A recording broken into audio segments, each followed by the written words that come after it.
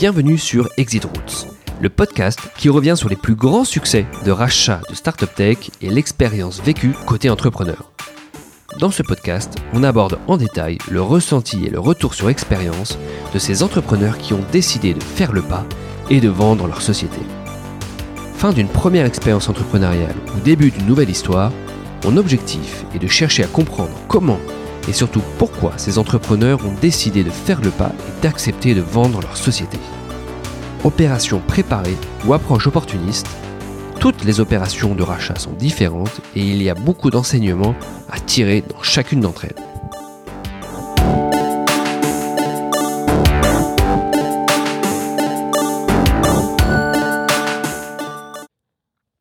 Pour ce nouvel épisode du podcast Exit Routes, je suis ravi d'accueillir Michael Cabrol, fondateur d'EasyRecruit. Bonjour Michael. Bonjour Hugo. Alors, je suis ravi de t'accueillir aujourd'hui. On va évidemment parler du rachat que vous avez annoncé récemment avec un groupe américain, ICIMS. iCIMS même. iCIMS, ok. iCIMS. Bon, Voilà. très bien. Donc ça a été annoncé tout récemment. On va y revenir. À l'origine, vous souhaitiez lever des fonds. Mais avant ça, je voudrais qu'on parle un peu de l'histoire entrepreneuriale d'EasyRecruit et de toi. J'ai vu notamment, on en a un petit peu parlé en amont, que tu étais fondateur, pas cofondateur. Donc tu as lancé et tu as développé cette société seul en 2013. Est-ce que tu peux nous parler un petit peu de la genèse du projet et comment tu en es venu à lancer EasyRecruit seul? On sait que c'est difficile d'entreprendre seul. Ouais, après je suis pas resté seul bien longtemps quand même. Il y a quand même une équipe qui m'a rejoint, qui m'a accompagné durant toute cette incroyable aventure. En fait, avant EasyRecruit, moi j'avais créé une première société quand j'avais 23 ans. J'ai monté une première boîte en sortant d'école en fait. Donc j'étais à l'EM Lyon. On était la première boîte qui était incubée dans l'incubateur de l'EM Lyon. Donc c'était en 2007-2008. C'était une boîte qui faisait des sites internet pour des TPE, PME, artisans. Donc rien à voir. Une boîte qui s'appelle Géolide, qui existe encore. La boîte est bien développée. Au bout de 5 ans, on était une petite centaine. La boîte avait bien grossi. Et moi, j'ai revendu ma participation à ce moment-là auprès d'un fonds d'investissement qui était rentré, qui participait au 3e tour de table. Donc moi, j'ai quitté l'aventure à ce moment-là parce que j'étais plus en phase justement avec mes 2 autres associés du moment. Et suite à ça, je suis parti quelques mois aux États-Unis pour voyager, prendre un peu de temps et puis chercher des nouvelles idées en fait. Parce que je voulais remonter un business, je voulais quelque chose autour du logiciel, mais je ne savais pas exactement dans quel domaine. Et donc pendant tout ce périple aux États-Unis qui a duré 3 mois, à chaque fois que je passais dans une grande ville, donc à New York, à Miami, à San Francisco, à Austin, etc., j'essayais de rencontrer des entrepreneurs, des fonds d'investissement, des incubateurs, pour voir un peu quelles étaient les tendances et les idées qui marchaient en ce moment, et les boîtes qui étaient financées, quoi. Voilà. Donc, tu es un entrepreneur pur jus. Sorti d'école, tu as lancé ta société. Ouais. Et du coup, tu l'as même... Enfin, t'es sorti à un moment donné. Donc t'avais déjà en fait vécu J'avais fait une première sortie, ouais. une première sortie, À ce moment-là, ouais. qui est une certaine forme d'exit, qui n'est pas un rachat Voilà. de la société, mais qui est un fonds d'investissement qui rachète potentiellement des parts de fondateurs. C'est ça. Tu veux nous en dire un petit mot de cette période-là? Non, mais ça a été une super période parce que moi j'ai beaucoup appris, j'ai fait beaucoup d'erreurs que j'espère ne pas avoir refait après chez EasyRecruit. Mais quand je suis sorti à 27 ans, j'avais déjà une expérience sympa au niveau entrepreneurial, mais la volonté aussi de faire un projet qui soit plus international, parce que ma première boîte était très franco-française, c'était un des aspects qui me manquait un petit peu. Et puis faire une boîte qui soit plutôt orientée SaaS, logiciel, parce que je pense que des modèles qui sont plus pérennes et plus résilients. Et ce qui vient de se passer vient de nous le confirmer. Dans les périodes de récession, les modèles SaaS par abonnement sont les modèles les plus résilients. Donc moi, c'était un peu ma volonté quand j'ai voulu remonter une boîte en 2013-2014. Et quand je suis rentré des États-Unis, j'avais plusieurs idées en tête, mais j'étais sensibilisé au domaine du RH, parce que dans ma société précédente, on avait recruté beaucoup de monde en peu de temps. Et je m'étais rendu compte de toutes les difficultés qu'on pouvait avoir à faire de recrutement, et notamment du fait que nous, on n'avait pas de logiciel, qu'on gérait tout à la mano, sur Excel, sur Outlook, etc., que c'était pas optimal. Donc j'étais sensibilisé à ça, et quand j'ai vu qu'aux US, il y avait pas mal de bots qui s'étaient développés dans le domaine des HR pour digitaliser les process de recrutement, ça a tilté. Et donc quand je suis rentré en France, j'ai commencé à m'intéresser à ce marché. J'ai vu qu'il n'y avait pas grand monde sur ce domaine-là, et donc j'ai lancé EasyRecruit en 2014 avec pour ambition de digitaliser les process de recrutement via notamment le recrutement par entretien vidéo. C'était notre premier produit qu'on a lancé en 2014. C'était le recrutement par entretien vidéo. Donc effectivement, donc le lancement 2013-2014, effectivement un premier produit, on va le voir, il y a une panoplie de produits qui s'est rajoutée au fur et à mesure, parce que vous êtes devenu un vrai éditeur SaaS justement pour digitaliser le processus de recrutement, comme tu l'as un petit peu décrit. Alors raconte-nous un petit peu au départ, comment l'histoire s'est construite. Donc tu lances ta société seul, tu constitues une équipe, est-ce que tu lèves des fonds? Comment tu signes tes premiers clients? Raconte-nous un petit peu le début de cette deuxième aventure entrepreneuriale. Ouais. En fait, la première année, j'ai pu financer la société sur mes fonds propres parce que j'avais pu effectivement faire une première sortie. Donc ça m'a permis de pas trop diluer au début. Et le projet. En fait, moi j'avais l'idée de lancer ce produit-là parce que j'avais vu des boîtes qui faisaient ça aux US, donc c'était vraiment adapté sur le marché européen, quelque chose qui marchait déjà très bien aux US avec des boîtes qui avaient levé pas mal de fonds sur ce secteur. Et pour l'anecdote, en fait, quand j'ai commencé à travailler dessus en 2014, j'ai regardé s'il y avait des salons professionnels qui traitaient des RH, quoi. Donc je tapais sur Google le salon ressources humaines et je vois qu'il y a un salon qui est dans 2 mois ou 2 mois et demi à partir du moment où j'ai fait la recherche. Donc j'ai appelé et j'ai demandé est-ce qu'il vous reste de la place pour exposer une nouvelle société. Et ils disent non, il reste un petit stand entre les toilettes et le restaurant, pas génial, mais il reste un petit stand. Je fais ok, je vais le prendre. Et ils me disent ok, mais quel est le nom de votre boîte, vous faites quoi? J'ai fait on fait ça, mais j'ai pas encore le nom de la boîte, mais je vais y travailler, mais bookez-moi le stand et dans 2 mois et demi on sera là. Et donc ça m'a laissé 2 mois et demi pour faire le POC en fait. Donc j'ai pris une agence de développement, des gens avec qui je bossais auparavant, et on a fait moi j'ai été le premier product manager de la boîte, on va dire, à faire la V1 du produit. Et au bout de 2 mois on avait un produit qui marchait à peu près, on pouvait faire une démo, quoi. Voilà. Et donc le produit s'est lancé comme ça. Donc ok, donc tu as foncé vraiment dans cette opportunité de présenter un premier produit prototype pendant ce salon. Et c'est vrai qu'il faut rappeler que c'est 2013-2014. Comme tu l'as dit, ces solutions elles existent aux États-Unis, mais elles n'existent pas vraiment. Ça n'existe pas en France, mais moi mon étude de marché, ça a été assez rapide. J'ai appelé quelques potes qui sont entrepreneurs, je leur ai dit qu'est-ce que tu penses de ça? Ils m'ont dit c'est une super idée. Et j'ai appelé 2-3 DRH que je connaissais, ils m'ont dit effectivement ça a du potentiel, c'est dans l'air du temps. Donc je me suis dit voilà, j'ai quelques signaux qui ont l'air positifs. Des boîtes aux US qui ont fait ça marche bien, donc on y va. Donc on s'est lancé. Et ce salon, c'était assez intéressant parce qu'on a vu beaucoup de monde, même si on était entre les toilettes et la cafette, on a quand même vu pas mal de monde. Et on a commencé à constituer notre pipe commercial. Donc moi, j'avais un stagiaire qui travaillait avec moi à ce moment-là, un ancien de l'EM Lyon justement qui cherchait une aventure entrepreneuriale qui m'a rejoint. Et on était 2, quoi. Voilà. Donc moi et le stagiaire. Et ça a commencé comme ça. On a créé du pipe. Et suite à ce salon, on a signé 2 belles références qui étaient AXA et Manpower. Alors sur des petits montants, c'est des contrats à 1500, 2000 euros, mais ils voulaient essayer. Voilà. Et donc on a commencé à enclencher comme ça. Et à la fin de l'année, on avait signé une 30aine de références. Donc pas mal de belles boîtes, type le groupe Mullier, Noroto, Carrefour, etc. Donc on avait commencé à signer pas mal de boîtes en mode POC qui étaient intéressées par le produit. Donc toujours avec le même produit, le prototype que vous avez fait développer en quelques mois. D'entretien vidéo différé. Voilà, c'était notre produit phare à ce moment-là, quoi. Donc après, j'imagine un gros challenge entre faire évoluer le produit, gérer ses premiers clients, ses premiers early adopters. Ouais. Ça se passe comment? C'était super intéressant comme période parce que moi j'étais vraiment dans l'opérationnel du produit, donc vraiment regarder les specs, regarder le produit, et dans l'usage. Donc regarder si les utilisateurs utilisaient bien le produit, regarder si les candidats n'avaient pas de difficulté à passer l'entretien vidéo, et donc c'est mon téléphone qui était en redirection vers le 08 qui était sur le site, quoi. Donc j'avais des candidats qui appelaient à 23h, ma caméra marche pas, comment je fais? Mais j'ai beaucoup appris en fait à cette période-là pour comprendre comment on améliorait le produit et mettre en place le SAV et le support qui fonctionnait bien, quoi. Voilà. Donc ça a été une petite année super intéressante. Et une fois qu'on avait une 30aine de clients qui payaient entre 500 et 1000 euros par mois pour avoir accès au produit, on s'est dit qu'on avait un truc qui commençait à tourner, quoi. Enfin, que ça devenait intéressant. Donc là, on a fait un tour d'amorçage avec plutôt des business angels, des gens de mon réseau, et des personnes qui étaient assez influentes dans le domaine des RH, justement. Donc des personnes qui étaient assez connectées dans le domaine des ressources humaines. Donc à ce moment-là, on a levé autour de 500 000 euros. Okay. Donc on a pu développer pendant à peu près 9 mois, faire pas mal de croissance, et on a fait le premier tour la première série A avec BPI et Elaya courant 2015, début 2015. D'accord, donc effectivement très rapidement. Assez rapidement, ouais. Les deux se sont un petit peu enchaînés. C'est ça. Donc première levée de fonds avec donc 2015 avec les fonds que tu as cités. Ouais. Quels sont les enjeux alors qui se présentent à toi à ce moment-là? À ce moment-là, on est une petite vingtaine dans la boîte et on fait 40-50 000 euros de MRR par mois, quoi. Voilà. Donc on a déjà une traction, il y a déjà des beaux clients, on bosse déjà avec une dizaine de boîtes du CAC 40, donc on a un truc qui est déjà pas mal. Et l'idée, c'est faire grossir tout ça, c'est rajouter des gammes de produits. Okay, et commencer l'international. Dès le début, on s'est dit, on a une boîte qu'on doit amener à l'international, et donc c'est commencer à faire l'international. Donc c'était la thèse d'investissement d'Elaya et BPI à ce moment-là. Voilà, d'aller à l'international et parce qu'à l'époque, quand tu fais cette levée de fonds, tu es encore que sur ce produit-là ou tu as déjà étoffé ton offre? On n'est que sur l'entretien vidéo différé.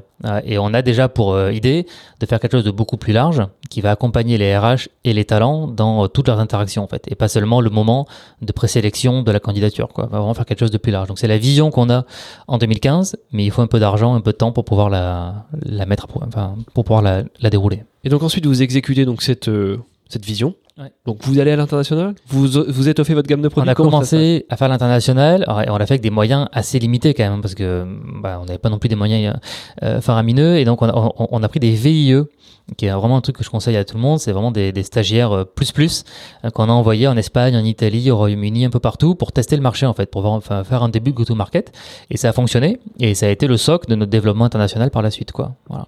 Donc ça, on a commencé à le faire, et ensuite on a fait grossir l'équipe de développement qu'on a internalisée. Parce que jusqu'à présent, c'était pas mal externalisé, donc on a internalisé toute la techno, toute la R&D, et l'équipe sales, CSM, qu'on a commencé à structurer avec une vraie équipe de vente, quoi. Voilà. Donc les équipes s'étoffent, la croissance continue, j'imagine. Ouais, là, vous êtes sur de l'hyper-croissance. Là, ça a bien grossi, et en fait, donc 2015, quand Elaya BP rentre, on fait autour de 40 000 de MRR, et au tour suivant, quand c'est Entrepreneur Venture qui rentre, là on est autour de 150 000. Donc c'était à peu près 18 mois après. Donc on a connu une belle phase de croissance pendant cette période-là. On a validé les hypothèses, le modèle, et quand Entrepreneur Venture est rentré début 2017, là on a fait un tour de 8 millions. Là l'idée c'était de continuer à structurer l'équipe commerciale et continuer l'international, quoi. Donc toujours la même thèse en fait, tout en diversifiant l'offre produit. Alors ok, donc effectivement, il y a une autre levée de fonds, effectivement, 2017. Et puis alors moi j'ai vu également que dans cette phase de croissance, vous avez commencé aussi à faire de la croissance externe. Ouais. Et notamment vous avez racheté, je crois en 2018, Playbots. C'est ça. C'est ça. En fait, on a fait 2 opérations, trois à vrai dire. On en a fait une en 2015. On a racheté un concurrent à nous qui faisait pareil de l'entretien vidéo.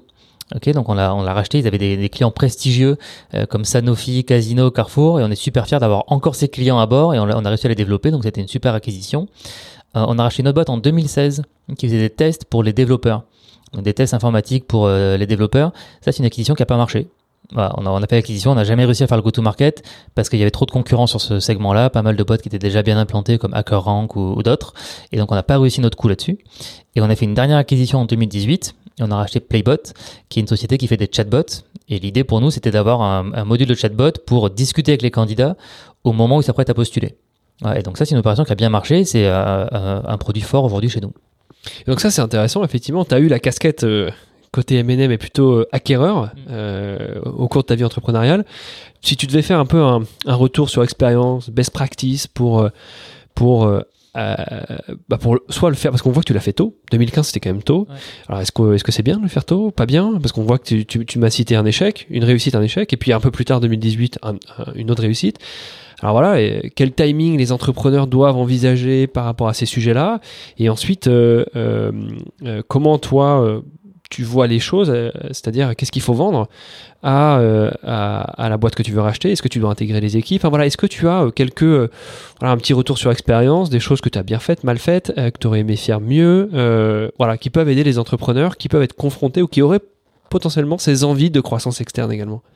Moi, je conseille à tout le monde de regarder la croissance externe. Je pense que c'est quelque chose qui est bien. Je pense qu'il faut pas le faire trop tôt. Il faut quand même avoir une taille critique pour pouvoir le faire. Donc nous, quand on a commencé à le faire, on faisait déjà 100 000 euros d'MRR par mois à peu près. Donc on avait déjà une taille critique, même si c'était pas énorme, mais on avait déjà un product market fit sur nos clients. On avait déjà une place sur le marché.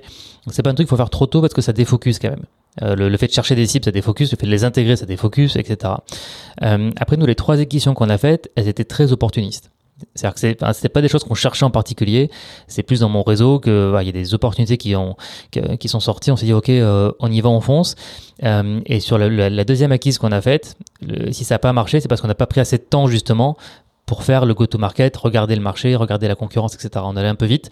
Et je pense que si j'avais à le refaire, je prendrais plus de temps sur ces aspects-là pour s'assurer qu'on fait pas une bêtise, quoi. Voilà. Donc après, c'était pas des montants complètement défigurants pour la boîte, donc on pouvait se permettre de le faire.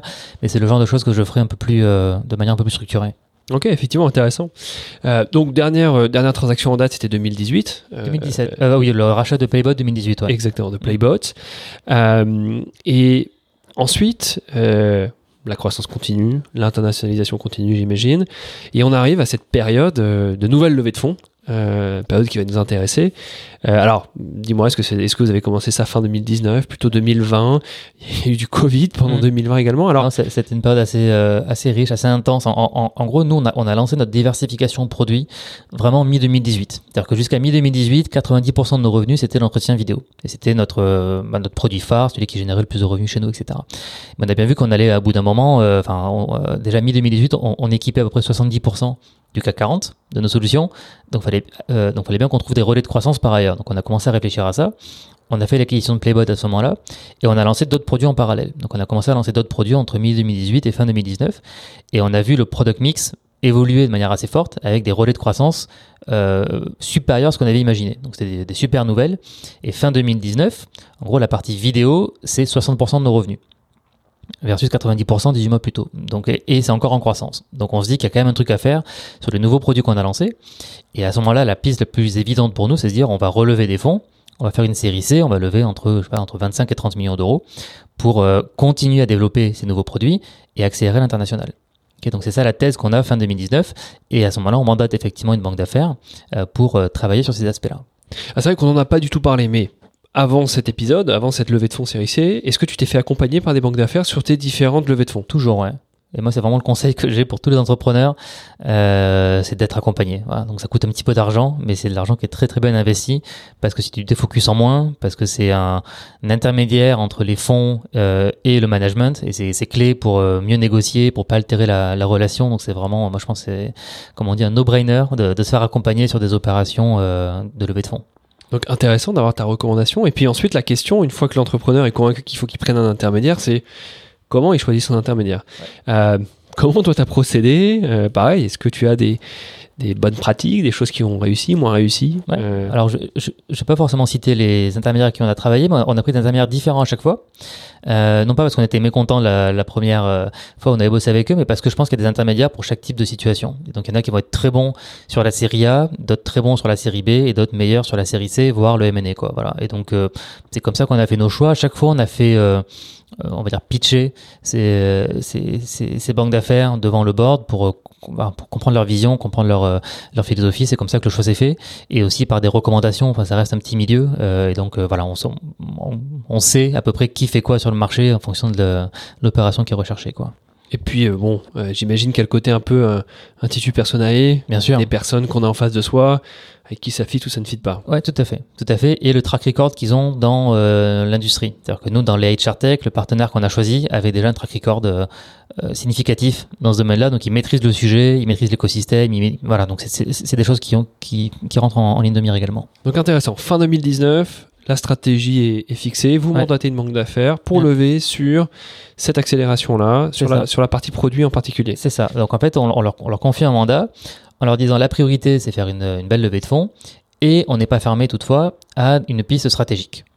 Donc, le rapprochement avec un industriel peut faire sens sous certaines conditions parce qu'on est sur un marché qui est fragmenté et que les clients, eux, veulent plutôt un partenaire qui va leur faire l'ensemble du process. Donc, on leur dit pourquoi pas on va dire être à l'écoute d'un industriel, c'est une piste qui est intéressante. Donc c'est ça le mandat qui est fixé à ce moment-là. Donc toi, tu avais déjà en tête potentiellement cette piste-là en disant ok, elle est intéressante. Et ton analyse, c'était surtout une analyse marché, si je comprends bien. Est-ce que tu avais, comment tu t'es forgé cette opinion sur le fait d'inclure ce type d'investisseurs ou d'acquéreurs stratégiques dans la liste? C'est vraiment le marché des HR Tech qui est fragmenté. Et donc, il y a beaucoup d'acteurs qui vont faire entre 1 million et 10 millions de revenus. Et donc, côté client final, ça fait qu'ils ont beaucoup de prestataires avec qui travailler. Et c'est pas forcément la vision cible. La vision cible, c'est plutôt d'avoir un prestataire, un provider qui va faire l'ensemble du scope, quoi. Et donc, on est sur un marché comme sur les Martech, en fait, un marché qui est en train de se concentrer.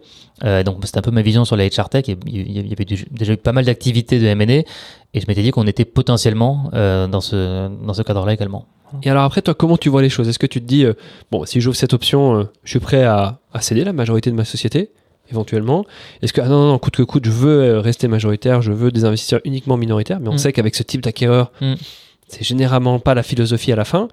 Ouais. Comment tu appréhendes ces sujets? Est-ce que tu t'es forgé une conviction en disant oui, si je dois vendre, je vends, et si je dois faire rentrer des investisseurs, je fais rentrer des investisseurs? Parce que à la fin, c'est le grand écart. Donc il faut, il y a un peu de schizophrénie à la fin quand on fait les 2 meetings. Donc le matin, on lève des fonds, l'après-midi, on est plutôt en process M&A. Après, ce qu'on avait dit à la banque, qui était assez clair, c'est que nous, on était disposés à écouter un process de M&A à 2 conditions. La première, c'est que ce soit plutôt un industriel étranger, idéalement américain, qui voudrait faire son go-to-market en Europe pour que nous, on puisse l'aider à faire son go-to-market en Europe. Donc on leur a dit, de toute façon, des cibles françaises ou européennes, ça n'aura pas d'intérêt pour nous parce qu'il y aura trop d'overlap entre nos clients et donc va y avoir de la casse, entre guillemets, enfin c'est pas intéressant. Ça, c'est le critère numéro 1. Et le deuxième critère, c'était que ce soit pas un concurrent ou quelqu'un avec qui il y ait trop d'overlap. Parce qu'on a beaucoup travaillé pour mettre sur le marché des jolis produits et on voulait pas les détruire en se rapprochant d'un industriel. Donc c'était les 2 contraintes qu'on leur a données et ils ont fait juste parce qu'on s'est rapproché d'un industriel qui n'est pas du tout en Europe ou très peu et dont les produits ne sont pas du tout ce qu'on fait. Et donc il n'y a pas d'overlap, au contraire il y a beaucoup de complémentarité. Donc c'est pour ça qu'on a aussi suivi cette piste-là parce que ça répondait au cahier des charges. Donc très intéressant effectivement tes critères d'overlap sur la partie produit et la partie client. C'est ça. Tu recherchais vraiment la synergie pure. Ok, intéressant. Donc tu lances ce process, enfin, tu mandates la banque d'affaires, vous fixez cette stratégie fin 2019, j'imagine que vous lancez le process plutôt début 2020.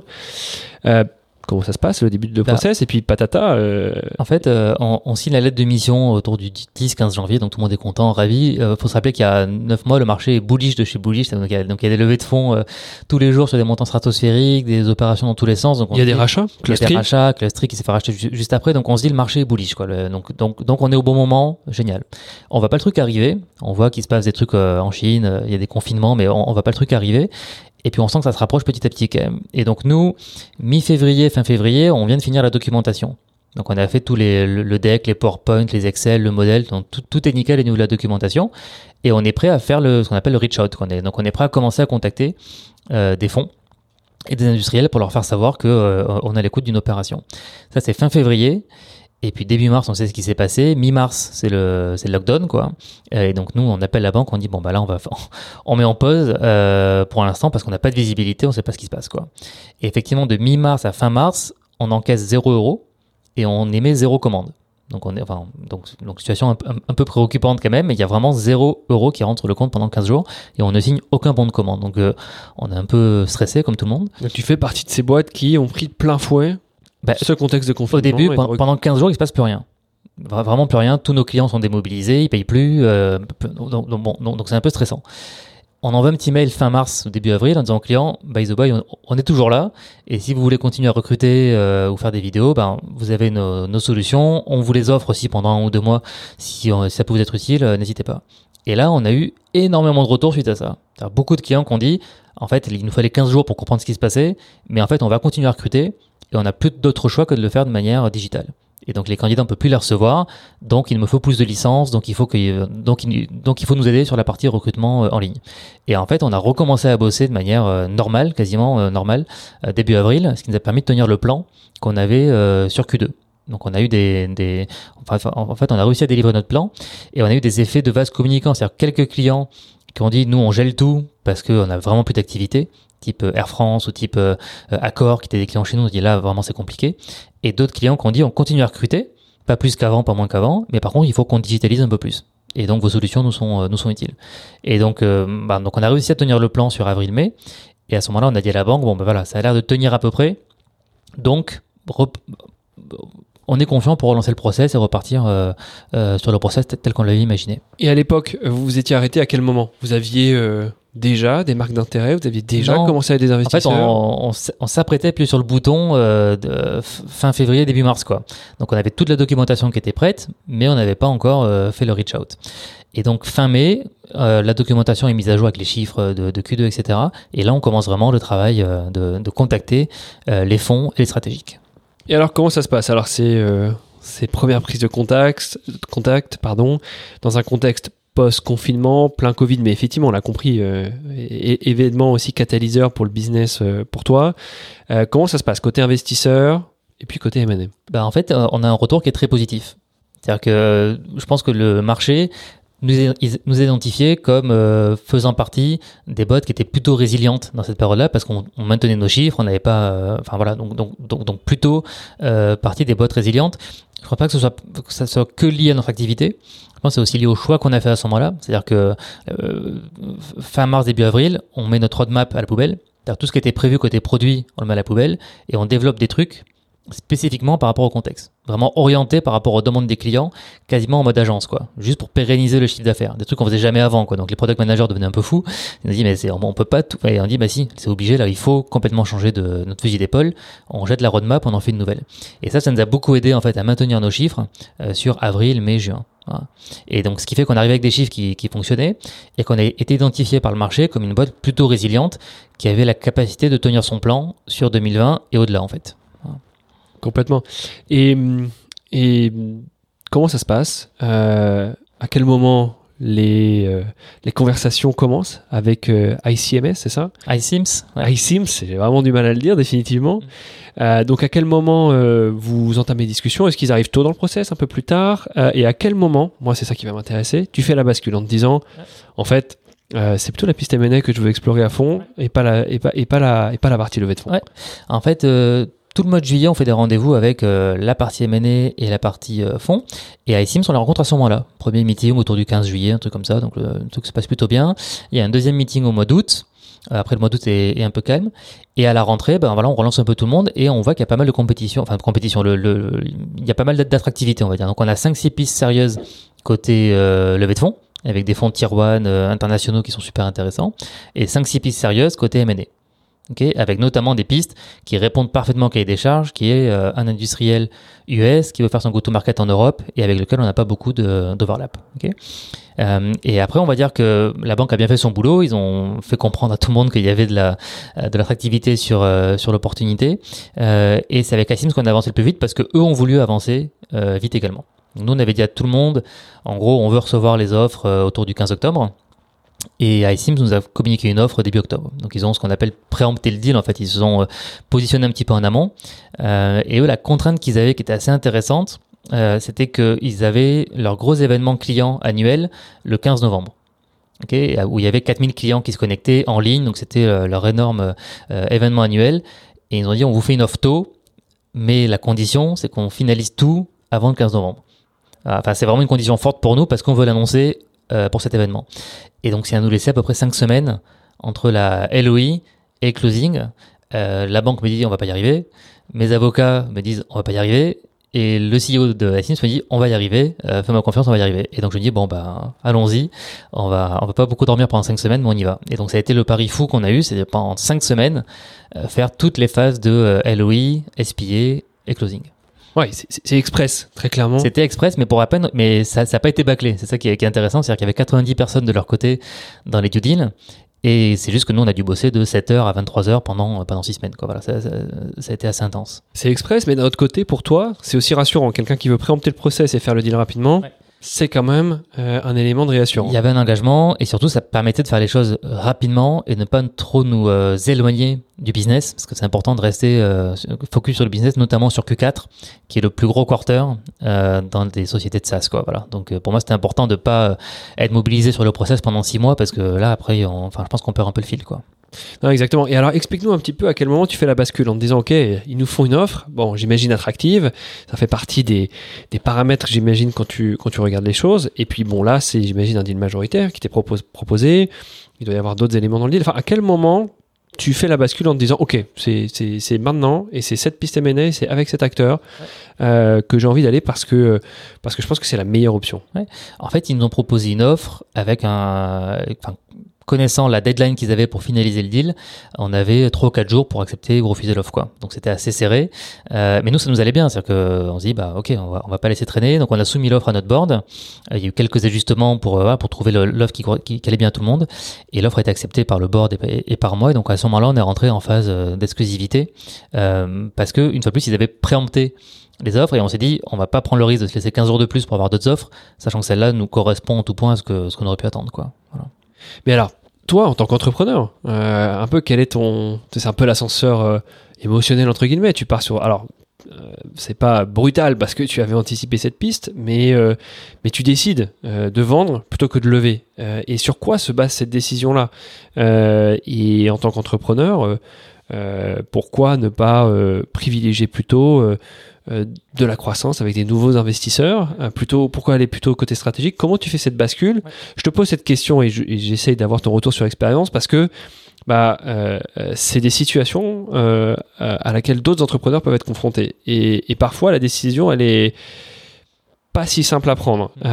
Parfois elle se fait de façon très naturelle et parfois elle est pas si simple à prendre. J'ai pu le voir sur les différents entrepreneurs que j'ai pu interviewer précédemment. Non, mais ça a été des vrais questionnements. Moi, ce qui m'a vraiment aidé dans ma réflexion, c'est les échanges que j'ai eu avec le management de la société, iCIMS, et notamment leur CEO. Donc leur CEO, Steve Lucas, c'est quelqu'un qui a revendu Marketo à Adobe pour un peu plus de 4 milliards. Donc c'est quelqu'un qui a un track record très reconnu aux US. Et je me suis dit, voilà, bosser avec quelqu'un comme ça peut pas me faire de mal. Enfin, ça peut être quelque chose de super intéressant pour moi. Et surtout, c'est les ambitions du groupe sur la zone IMIA. C'est-à-dire qu'aujourd'hui, EasyRecruit plus iCIMS en Europe, c'est à peu près 20 millions de revenus. L'objectif, c'est faire 50 millions d'ici 2 ans. Avec des moyens qui seront largement supérieurs à ceux qu'on aurait pu avoir si on était parti sur une levée de fonds.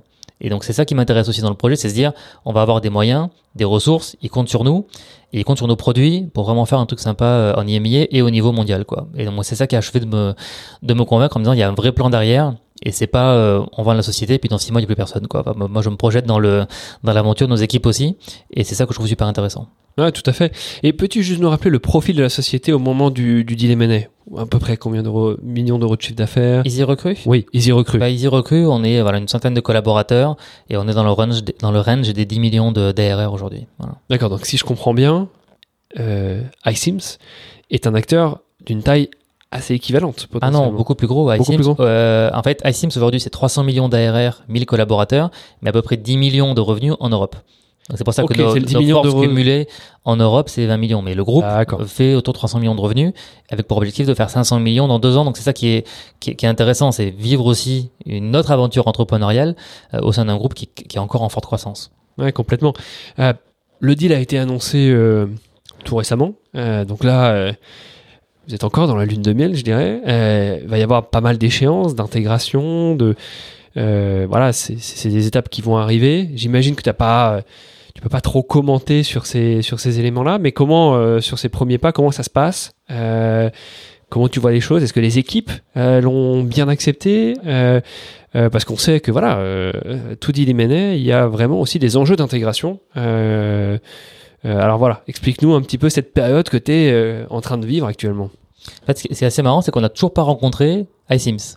C'est-à-dire que tout s'est fait sur Zoom jusqu'à présent. C'est-à-dire que donc on n'a pas une délégation qui est venue, comme ça se fait en général, pendant 3 semaines chez nous pour faire les visites. Donc on n'a jamais vu personne de chez iCIMS. Tout s'est fait sur Zoom. Donc ça c'est assez hallucinant. Ça c'est un learning qui est quand même assez hallucinant parce qu'on a réussi à créer de la confiance et un momentum sur des décisions importantes sans jamais rencontrer nos interlocuteurs, quoi. Donc ça c'était vraiment quelque chose d'assez fort et encore aujourd'hui tout se fait comme ça et ça marche très bien, quoi. Voilà, donc on a réussi à avancer, ça marche très bien. Ça c'est vrai que c'est assez incroyable, effectivement, un deal 100% digital. 100%. Ouais. Alors après vraiment à l'américaine, le CEO qui step up très rapidement sur le deal, des gens qui bougent très vite, qui font des due deals très vite. C'est vrai que c'est vraiment une mentalité très américaine, très agressive, mais on voit que c'est positif pour l'entrepreneur. Mais ça a marché. Voilà, donc ça marche. Ça a marché. Et après, pour revenir aux équipes d'EasyRecruit, alors tout le monde est libre en fait dans ce genre de situation. Je pense que l'opportunité est une belle opportunité pour les équipes parce que c'est ce que je viens de dire en fait, c'est que c'est la capacité d'avoir des ressources importantes pour faire un projet ambitieux. Et c'est ce qu'attendent nos équipes aujourd'hui, quoi. Donc il y a vraiment une volonté du groupe iCIMS de développer les talents d'EasyRecruit, faire en sorte que ces personnes-là puissent grandir demain et donc voilà, je pense que c'est quelque chose qui est extrêmement positif et bien reçu du coup par les équipes EasyRecruit. Ok, intéressant. Et est-ce que, alors pour finir ce podcast, est-ce que tu pourrais nous parler un petit peu justement du futur, de l'avenir, de ton marché? Tu l'as dit, très bullish, fin d'année dernière, début de cette année, catalyseur d'une certaine façon, le Covid, pour le recrutement en ligne et les solutions de digitalisation. Du M&A, de la consolidation, on le voit avec vous, on l'a vu avec Clustry. Alors voilà, peux-tu nous donner un petit peu, toi, ta vision du marché, l'évolution du marché, et du coup, de facto, nous expliquer un peu la stratégie d'Easy Recruit dans les prochaines années. Ouais. Donc je pense effectivement qu'on est sur un marché qui est encore assez fragmenté et qui a pour vocation de se consolider. Donc on entre dans cette phase-là de consolidation. Et donc je suis très content qu'on l'ait fait avec un acteur reconnu et réputé comme iCIMS. Après, sur les tendances, ce qu'on voit aujourd'hui, c'est que effectivement tout ce qui est lié à la talent acquisition va se digitaliser de manière beaucoup plus rapide que ce qui était prévu. Et en fait, même si demain il y a un vaccin, même si demain il n'y a plus de lockdown, même si demain on peut refaire des entretiens, etc., tous nos clients nous disent, c'est bon, on a compris que les phases de recrutement, on pouvait les digitaliser. Tout le monde y gagne, et donc on va pas revenir au mode d'avant où on fait venir le candidat 3 fois dans nos bureaux pour faire des entretiens avec tout le monde. Enfin, donc ça c'est fini, et on veut des outils digitaux pour gérer ça. Donc ça c'est une bonne étape, je pense, et que ça est un accélérateur pour digitaliser les process de recrutement. Pour nous, le prochain gros chantier auquel on s'intéresse déjà chez Easy Recruit depuis 18 mois et auquel iCIMS s'intéresse depuis quelques mois également, c'est toute la partie gestion des talents une fois qu'ils ont été embauchés. Et donc, si on a la capacité d'embaucher des talents, on a aussi la capacité de les faire évoluer en interne. Et donc, c'est tous les sujets liés à la gestion des compétences, à la mobilité interne. Enfin, voilà. Donc, ça, c'est des sujets auxquels nous, on s'intéresse et qui est le prochain gros chantier sur lequel on veut aller sur le marché. Oui, parce qu'on n'en a pas du tout parlé, mais et c'est pour ça que je te pose la question, c'est que à l'occasion de cette transaction, t'es pas sorti de l'aventure. Pas du tout. Tu restes impliqué dans cette aventure. Tout à fait. Et effectivement, moi, on me propose de devenir, et donc c'est ce que je fais aujourd'hui, donc le managing director d'iCIMS sur la région EMEA, avec deux objectifs. Le premier, c'est de faire croître notre activité sur la région. Et le deuxième, c'est d'adapter les produits au marché. Parce que forcément, il y a un prisme qui est un peu différent entre la région EMEA et la région US. Et donc, une boîte qui veut se développer à l'international doit penser produit local. Donc, c'est la feuille de route qui m'a été donnée. Ah bah écoute, c'est passionnant. Merci beaucoup pour ton temps et puis ce retour sur expérience. On te souhaite surtout bon courage et bonne chance pour les prochaines étapes de cette nouvelle aventure entrepreneuriale. Et merci Hugo et merci à tous tes auditeurs. À bientôt.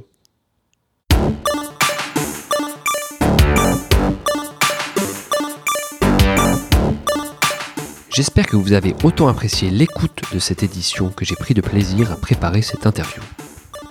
Encore merci pour votre écoute et de nouveau pensez à vous abonner sur Apple Podcast ou SoundCloud à mon podcast Exit Routes. Enfin, n'hésitez pas à commenter et partager cette édition autant que vous le souhaitez.